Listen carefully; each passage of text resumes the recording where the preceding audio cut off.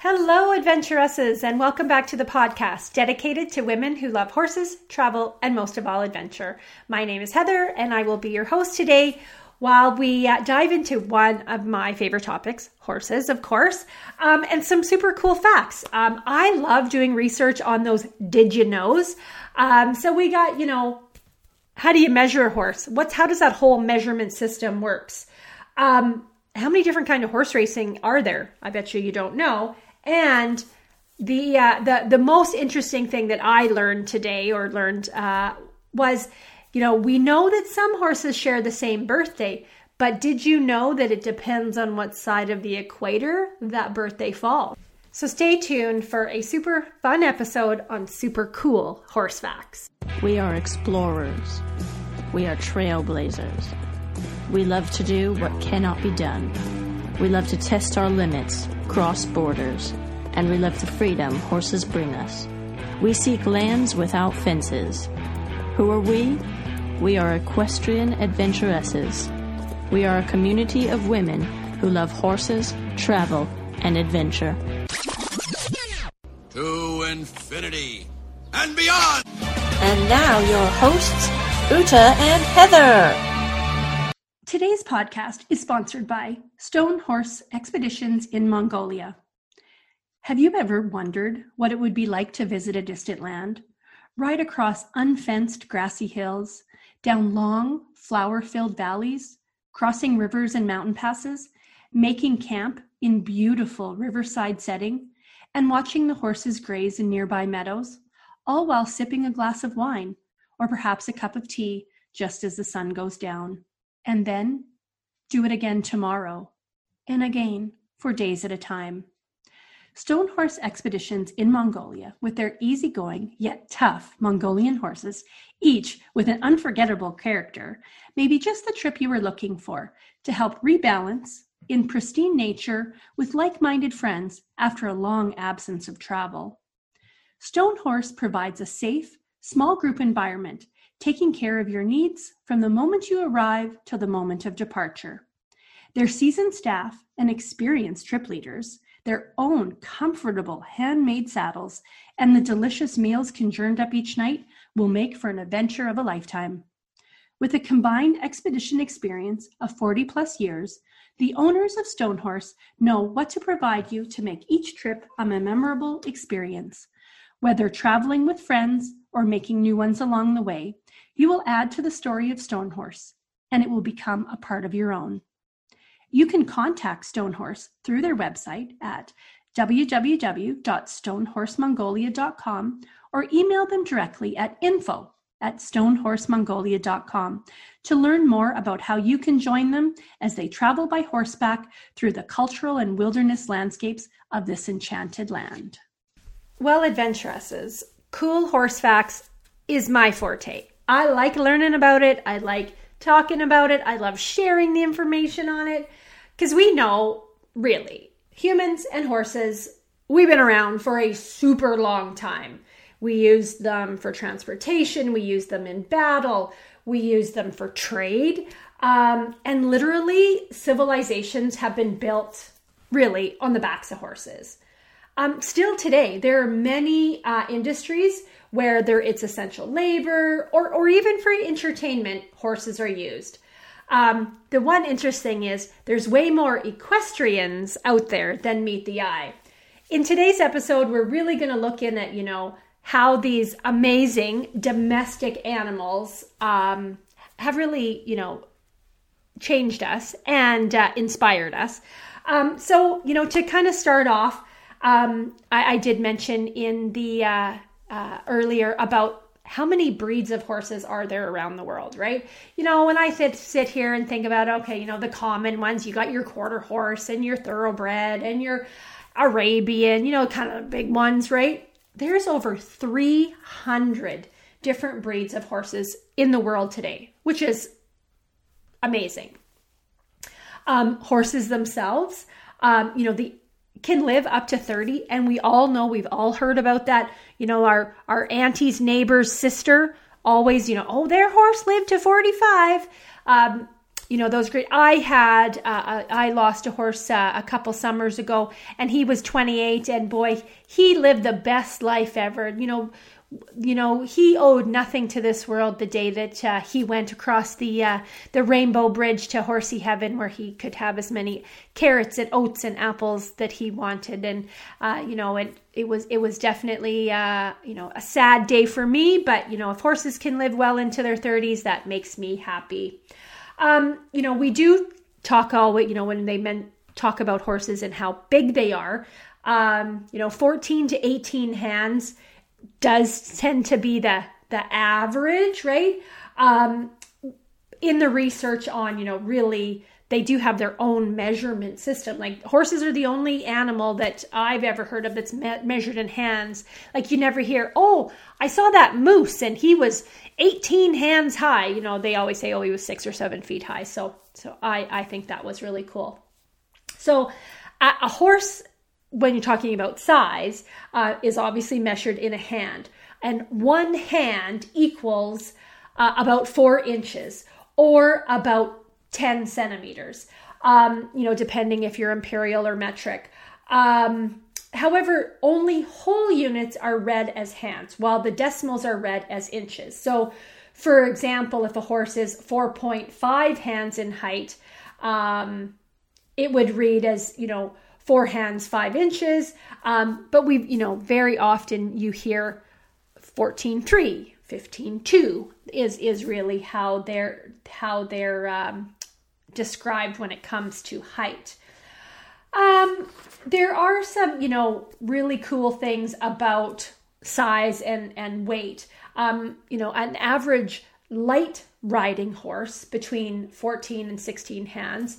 Whereas your larger riding horses, your jumpers, lots of your dressage horses are in that 15 to 17 hands. And then you have your big draft horses that fall into that 18, 19, 20 hands. Like you see, the big Clydesdales they use to pull the Budweiser cart, they're 18, 19, 20 hands high. So that really is, vast difference between your little trail riding horse to a horse that has to pull a cart. When it comes to actual weight of horses, really between, depending if you're thinking imperial or metric again, so anywhere between, 400 and 500 kilos.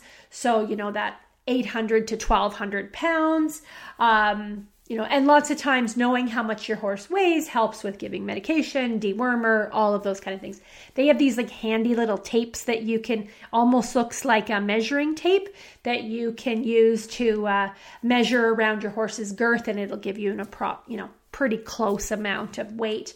As well as you can measure from like the point of the middle of their chest around to the middle of their tail, and that will tell you how long they are and can measure how high they are, and all those really kind of fun things. One thing that I found interesting is, when you talk about horses, you talk about ponies. So ponies really are just another kind of horse, but it is based on height. So, and it's interesting, in Australia, they set the limit, anything under 14 hands or 142 centimeters is considered a pony. Whereas in the United States, it's 14.1, so 145 centimeters or 14 hands and that 1 inch.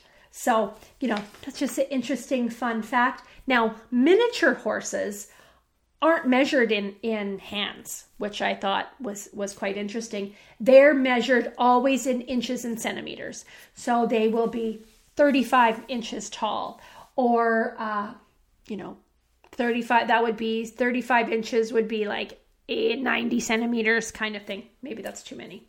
I'm doing some quick math in my head. But so that there's a fun fact for you to throw out if you're looking for useless trivia to store in your mind, that horses are measured in hands. Ponies are also measured in hands, whereas miniature horses, just inches or centimeters. So you can add that to your fun fact list. Something else that is really interesting, horses can breed with other horse-like animals.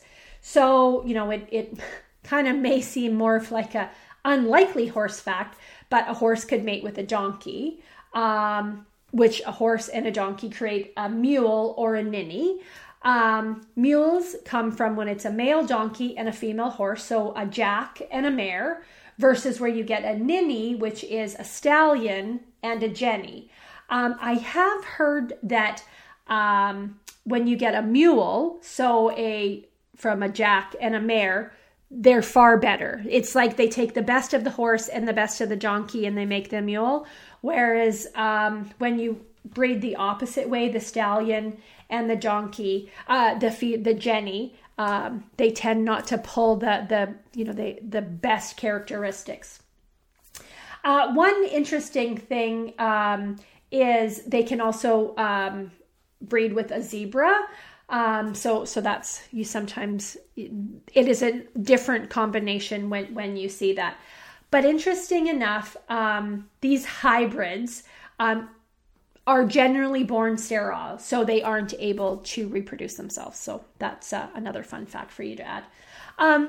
Last week or a couple weeks ago, we covered off how colors are kind of really created. Or colors of horses, pardon me. So scientists have discovered that there's 13 genetic variations in horses' DNA that control their coloration. And they really, as they do more research and as technology advances, they're discovering more and more research that there could be more. They do horses do have, kind of that basic coloration with the chestnut and the black, but there is lots of spin-offs of how when, you get the Palominos and you get the Appaloosas and you get those kind of mutations in the DNA that gives those other coloration formulations. So I did mention in the very beginning about horses' birthdays. So here we go. For standardization purposes, most competition horses disregard the actual month and day of their birth. Instead, they share January 1st as their birthday in the northern hemisphere. However, it's August 1st if you're in the southern hemisphere. So race horses, very common, where we're seeing that birthday come into play, that you never want a racehorse to be born in December, because if it's born in December or in the northern hemisphere, or born in July in the southern hemisphere, that means January 1 and August 1, they're a year old.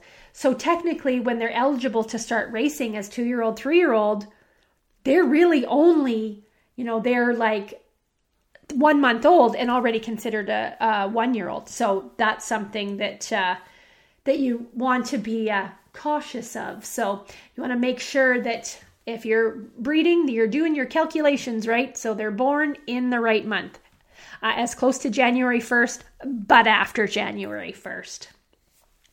Horses themselves are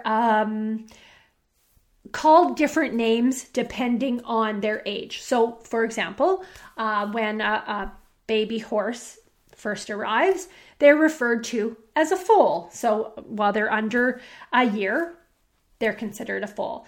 Then once they're a year old, then they're described, as a colt being the male, and a filly being the female. And then they move into, whether they stay colt, then become stallion or mare, or gelding for the stallion if he's been castrated. So traditionally, a female horse would be considered a filly until they're 4 years old, and then called a mare after. And a stallion stays a stallion until they're castrated, which then they become, once they're over 4, they would become a gelding. So most, if you're keeping a male horse as a stallion, then they stay a stallion. If you're going to use it for not, everyday riding and not keeping it as a stallion, traditionally they're gelded, kind of in that first year. So that was kind of a neat thing if you didn't know what the difference between when they transition from foal to filly and colt, and then mare and stallion. Next on my list, we have, the three breed categories kind of thing. You have, your hot-blooded ones, which are really marked for speed, endurance compared to the other ones. Then you have your cold-blooded horses, which are really known for their superior strength and their suitability for doing hard labor. And then you have the warm bloods, which are usually born from crossbreeding, hot and cold-blooded horses. Majority of riding horses belong in that warm bloodish category. So first on the list would be Arabians. So, they fall into that hot-blooded horse category. Really one of the oldest known breeds, dating back really thousands of years. The Arabian horse has distinctive head with a wedge-like contours and a broad foreheads, large eyes, and nostrils with a shorter muzzle. Their speed and endurance often makes them the mounted choice for endurance riding. And you do see Arabian crossbreeding in a lot of other breeds simply because of their, they got what it takes. They got that long standing, that endurance that, and they never give up. They never quit. Interesting fact, they do have the fewest bones. So the average horse has 205 and Arabians only have 203 bones. So it's one less rib and one less lumbar vertebrae. And sometimes they are missing one of the tailbones. So that does, maybe that's what gives them that longevity. Next, we talk about the cold-blooded horse breed, where the Belgian horses kind of, the Belgian, the Clydesdale, those big work horses, lots of, from the old days of the war horses of the Middle Ages, Belgian horses, originally came from Belgium. Some of the strongest horses in the world, great for hard labor. You are seeing more and more of them become riding horses simply because of their kind nature, their ability to, as our population gets heavier, some of the larger horses do tend to be able to carry some of the larger folks out there. Okay. I was going to save this one to the end, but I have to put it in here now because I want to talk about it. So the city that I live in, just recently or earlier in the spring, somebody won the big lotto. And it was pretty exciting because now I know in Canada, the lotto's usually, 70, 80 million. I know in the United States, some of the Powerball's like 300 million. But this particular family, they won 70 million. Well, then as I was reading on all of these super cool fun facts, I came across this horse that was sold for $70 million. I'm like, I could buy a lot of horses for $70 million, but I guess if you have $70 million to buy a racehorse, you probably have more than 70 million. So, but yes, so this horse, and I will attempt to decipher his name, Fuashi Pegasus, most expensive horse ever sold. Thoroughbred racehorse purchased in 2000, so 22 years ago, $70 million. Now, I think I read somewhere that it was 70 million US. So in Canada, that would be like 110 million. That would probably be like 65 million euro. A ton of money. Crazy, crazy, crazy. So if there's anybody out there that has a spare 70 million and wants to buy me a couple horses, I'll totally take them off your hands. Not a problem. Okay. Most popular horses. You go through the list. probably warm bloods because, there's so many showing and everything. But nope, the American quarter horse, most popular horse breed out there, then the thoroughbred, then the Arabian. I think it leans towards probably the research comes from probably more quarter horses in the United States. And if any of you are watching Yellowstone and watching all those shows where they're, riding those, all the quarter horses doing all the cutting and reining and roping. And I think we all just watch it so we can watch the cowboys, but there's some pretty fantastic horses in there. Interesting fact, Hanoverians are the most famous horse breed in the world. Hanoverian falls into the warm blood category. The Hanoverian breed was created from the result of a breeding program in the early 18th century, launched by King George II. This breeding program mixed together several older breeds to produce the Hanoverian. The Andalusian, the Cleveland Bay, the Holsteiner, the Neapolitan, and the Thoroughbred breed were all kind of manipulated and informed this new breed. The result of creating this new breed made it suitable for pulling coaches and carriages and later carrying cavalry into battle.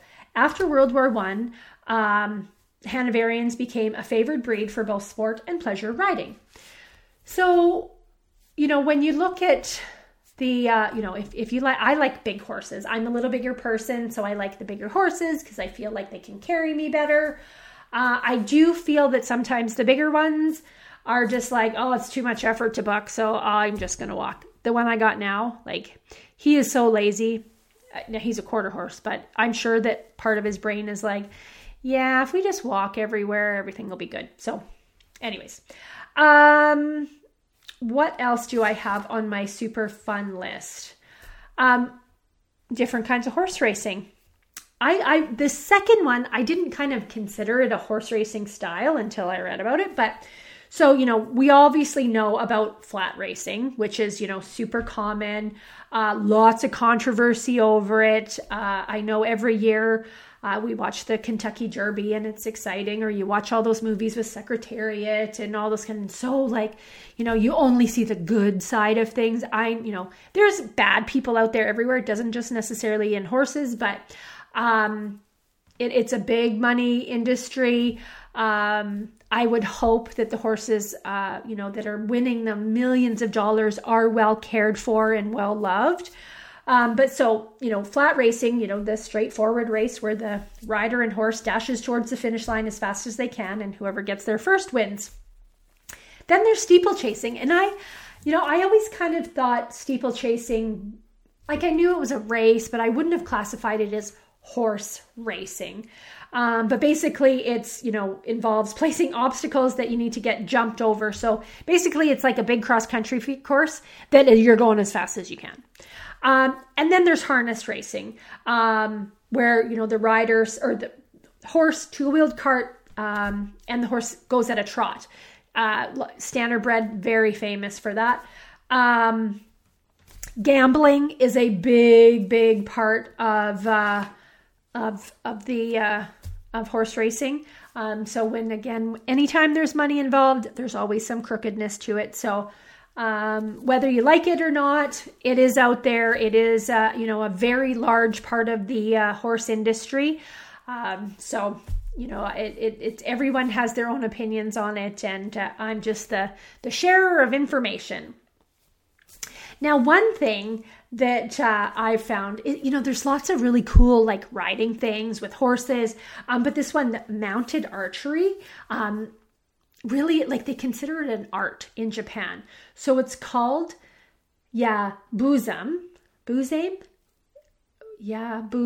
I think is how you say it. There's probably a Japanese accent on it that I am not good at, but so basically the rider or the archer is in traditional samurai armor riding a horse around a track.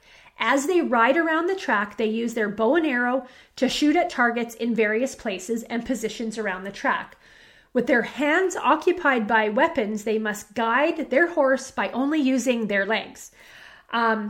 many, many years of training goes in, and only the most experienced archers are allowed to participate in official events. These official events are very high profile, and sometimes even the Emperor of Japan attends. They've had, former US presidents visit there to take part in these mounted archery events. So if you're ever in Japan, so that's probably two things. You want to go see the mounted archery and the Cherry Blossom Festival. It is quite expensive to go to Japan. However, if it is on your bucket list, you want to make sure that you hit mounted archery and the Cherry Blossom Festival.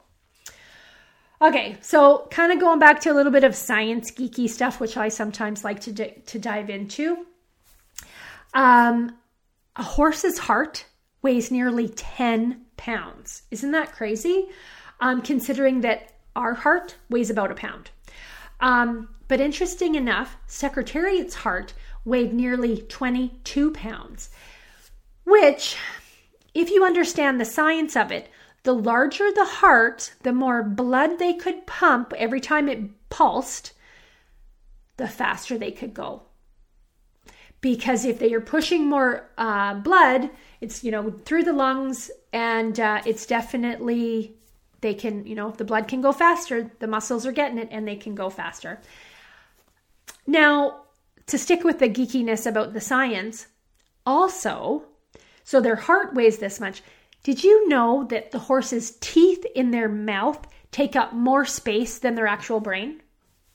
Who didn't know that? Me, I didn't know that. So crazy things about horses. They can't throw up, hence why they have so many colic issues.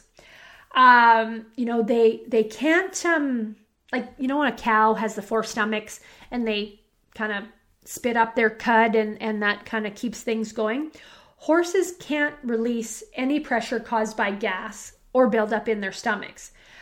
They can't expel indigestible material from their stomach, which the statistics of how many horses die from colic-based complications because of that. If they could only throw up, this wouldn't really be a problem.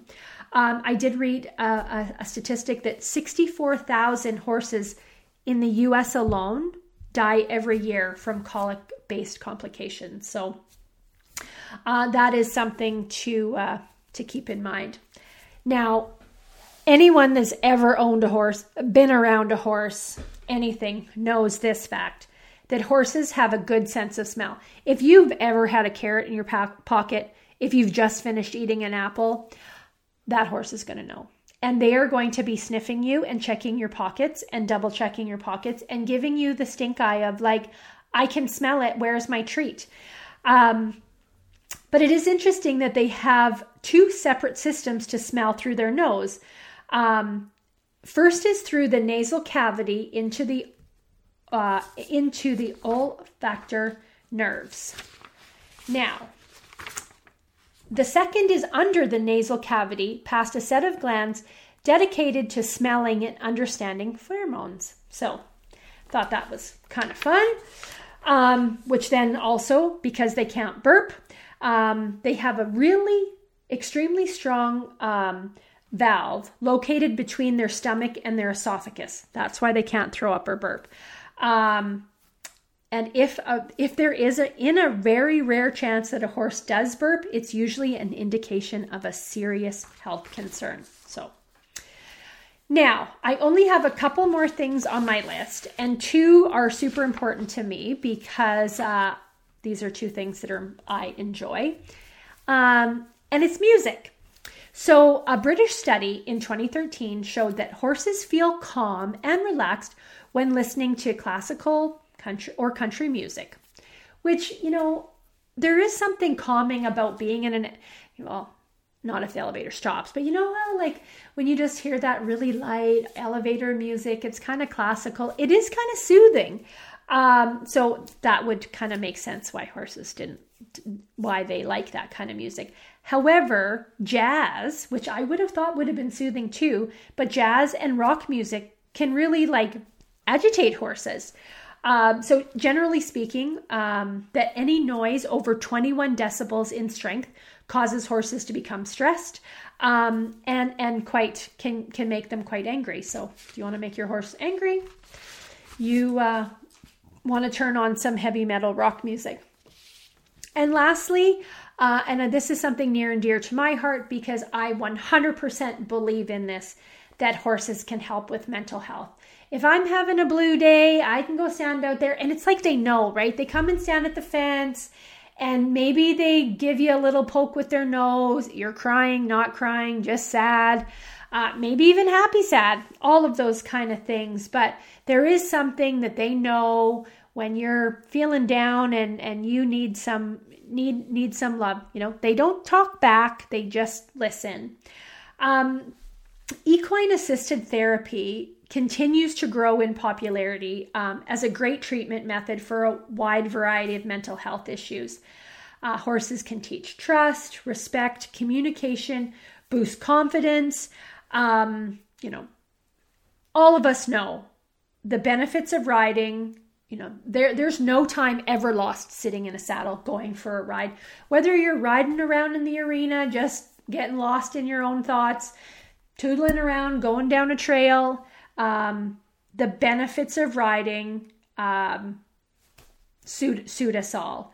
And I do really feel that you know, whether you're riding or listening to a podcast about horses, going and visiting a friend that has a horse, even driving down the highway and you pass a horse trailer that's got horses in it, or drive by a field and you see the horses in it. There's something about horses that just make you smile, make you happy. So I hope you've enjoyed hearing some fun facts on horses. On behalf of Uta and myself, I do thank you for joining me today. If you like the show, make sure you hit that subscribe button so you will not miss any new episodes in the future. If you'd like to send us some feedback or share an idea for a future show, send us an email, hit us up on Facebook.